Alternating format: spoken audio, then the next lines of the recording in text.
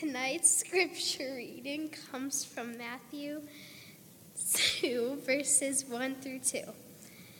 After Jesus was born in Bethlehem in Judea, during the time of King Herod, Magi from the east came to Jerusalem and asked, "Where is the one who has been born King of the Jews? We saw his star when it rose and have come to worship him." This is the word of the Lord.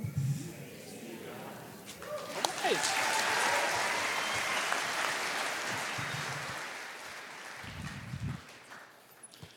It's good to be with you. That was my favorite daughter, Hadley. Only daughter as well. Don't get worried if we don't know each other. My name is Tim, and I have the pleasure of being one of the pastors here at Mars Hill. And whether it's your first time here, first time in a long time, welcome. We are more whole in who we are because of your presence here. And would love to connect with you if you're exploring what it means to be part of a church family, what it means to follow this Jesus. So hail one of us down anytime after tonight. So if you had to rewind about 2,000 years and put yourself in first century Jerusalem, and that question that Hadley read for us from the Magi was posed to you. And the question is, where is the one who has been born King of the Jews? And they're asking you for directions. What are you going to say? What are some of the landmarks? How are you going to get these guys to where Jesus is? What do we know or think we know about where Jesus is? All ages, all play. What? Stable? I hear a stable. What do we see around this manger? Cows? Brooklyn? Some animal poop. Animals. Yep, love it. Great. Anything else? It's complicated. That's what I heard from that. What? House of David, right? Love it. It's Bethlehem, the city of David. Needless to say, there are a lot of things that we place around the manger. A lot of directives we would give to these cats from the east who are saying, where is the one born King of the Jews? We saw the star, so then where do we go? Now, we don't get actually a lot of clear clues in the biblical text. We get Bethlehem, we get a star that rose, we get these clues of a manger and an inn somewhere along the way, but a lot of this needs to be filled in. A good friend of mine named Travis West, if you're a Formation School alum, we'll have studied with him for a bit, talks about the text on the page being the black fire on the white fire. The white fire, the background of the text, is what our imaginations get to engage and try and make sense of. So let's involve those a little bit today. Because we get popular depictions of where this nativity scene is set. Our location question of where. Places this maybe in a barn. We've seen this, right? Also a great wedding venue, kind of shabby chic right there, right? It could be, we get it placed in a field or under these pergolas we get, right? Which is pretty neat, oftentimes that. Maybe a shopping cart this time of year. Less serious. But there are questions about where. And then the question underneath, where is Jesus born, is why does it even matter? Why are we talking about that right now? Why does it matter where he was born? Well, our assumptions, our pictures of this are an invitation to what God might be communicating by where Christ enters into time and enters into the world. So let your imaginations follow this one idea just for tonight. Please don't go throwing away your manger scenes that are pergola-based or stable-based or shopping cart-based, but follow me on this one. A number of biblical scholars think that Christ entered the world in a home, a first century Palestinian dwelling. Now, the text leaves a lot of room for this in what it says and what it doesn't say. We see this in Luke 2. You may have heard this. Christmas is past. While they were there, the time came for the baby to be born. And she gave birth to a firstborn son. She wrapped him in clothes, placed him in a manger, because there was no room for them in the what? In the inn, right? We get a picture of like a bed and breakfast. Or like, was it the Prancing Pony? That's the Lord of the Rings thing, right? You get this picture of these hotel-like things. And there weren't many of those, especially in a town like Bethlehem. And if there were, the gospel writer would have used a different word for them. There's a word in Greek. I don't know it, but I read it once. Now, the word I do know is the word that Luke uses, kataluma, which is the same word we get for a dwelling that's placed on an existing home. It's the word we get for the upper room later in the Gospels. And so if there's no room in that room, there's a really good chance that Christ is then born in the living room. Because another clue we get is that this is whose hometown? Joseph's hometown. He has family there, and Middle Eastern first century hospitality laws would say, you will be taken care of when you show up here. So there was no room for them in the extra space, and we can assume that they moved into the main space in the house. Here's a picture of a house. As many archaeologists have uncovered in the area, if you've been to the Holy Land, maybe you've seen one like this. It's a multi-level dwelling, kind of a main room in the middle, and you see some of those jars on the right in what would be called the kataluma, this second room. And the horses and oxen are underneath. Now, if you looked at this from a blueprint standpoint for all the engineers in the room, it may look something like this. The inn, or the room, the guest room, where there's no room in, is off to the side, and the living room is there. And what's a main fixture of a living room? Mangers. Mangers that actually act as like a feeding tunnel down to the animals underneath. And so I wonder what it looks like for us to think about Jesus being born in the home among people. And the question persists, why does this matter? Like, why don't we just go home and have cookies and eggnog and read the birth story and go home? Could it be that some part of the traditional reading of the text that kind of obscures Jesus to the outskirts, we've become comfortable with? That sidelined the nativity to a place that you can go when you choose to. When you have a gift to bring, when you've actually got the kids in the Christmas clothes, you go there to visit Jesus and then you go away. Could it be that we have become quite comfortable with this idea that Christ is to be visited and left? Visited and left. And if we continue to think about things this way, could it be that you and I know I am, are often most comfortable with Christ at a distance rather than Christ up close?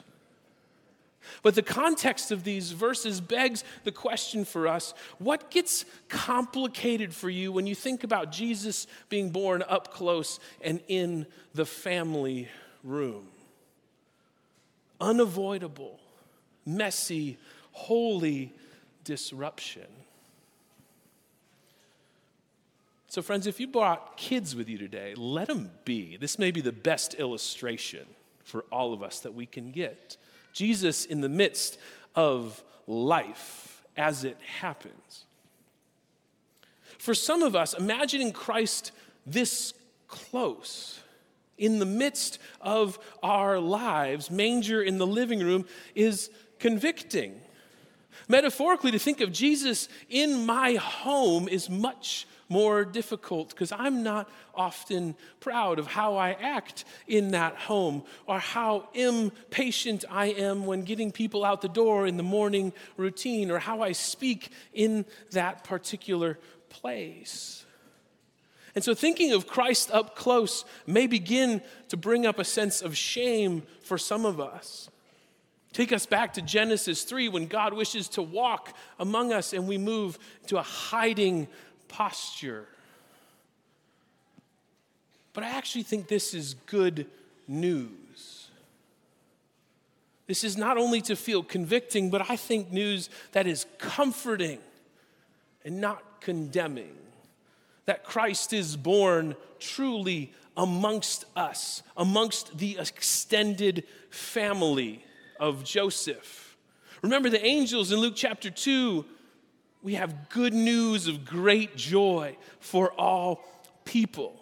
Jesus up close is good news. Remember, Christ the incarnate Lord could have chosen anywhere to be born. And yet, we see that it is this Jesus that empties himself, Philippians 2, and chooses to be among us. Eternal King, Lord at thy birth, Lord before thy birth, comes and chooses to be among us, to take on the whole shebang and show up in the middle of a crowded little hot room with lots of extended family. Maybe you just came from there, maybe you're going there. But this is where the Lord of the universe chooses to be. Friends, God has options. God has options other than people like you and I. And yet what we see communicated by the location of Christ's birth, is that God desires to be known, to know humanity, to know you and I up close. And so, this is the celebration. This is what we hold up. This is why the question matters when we ask one another during the season, where is the one who has been born King of the Jews? To picture Jesus up close in the home sets a different tone. So let us know that that is a gift. That right from the beginning, the eternal King of all wishes to communicate that you are known in the midst of all that's going on in your living room and in that one. That you are cared for and that you're loved.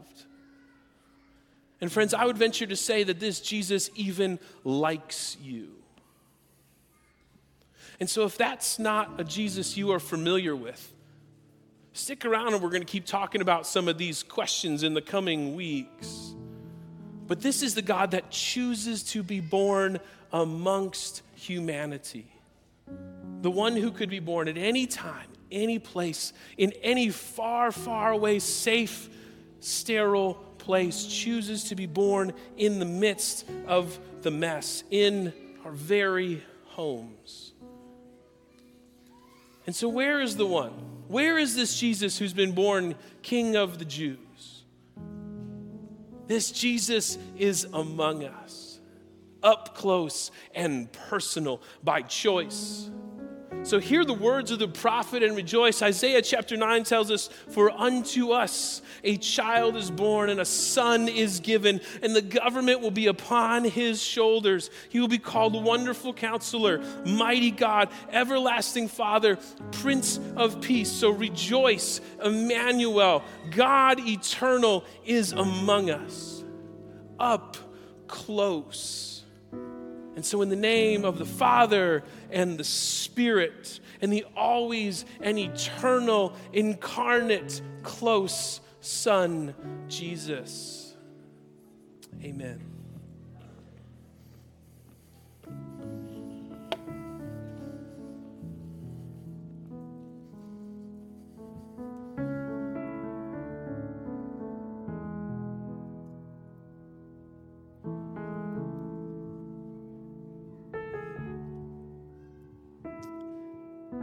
So Emmanuel comes close, even in this space, and then invites us. In all the places that we go, and all the places we inhabit, our spheres of influence, to be a partner, to also do our small part in bringing light to darkness. And tonight we want to just get a little glimpse of that, to embody just a little bit of that taste, and to spread light around this room. And so in a moment here, we'll continue to sing some. And Ashley and I are going to come around, and we're going to help you to light these candles, and just to invite you to spread this light around the room as a picture, a small picture, but I hope encouraging picture for us of this one who has come close and who yet cannot be contained, whose light spreads and continues to pierce the darkness. And so we invite you into these couple of moments to sing and to reflect and to be encouraged.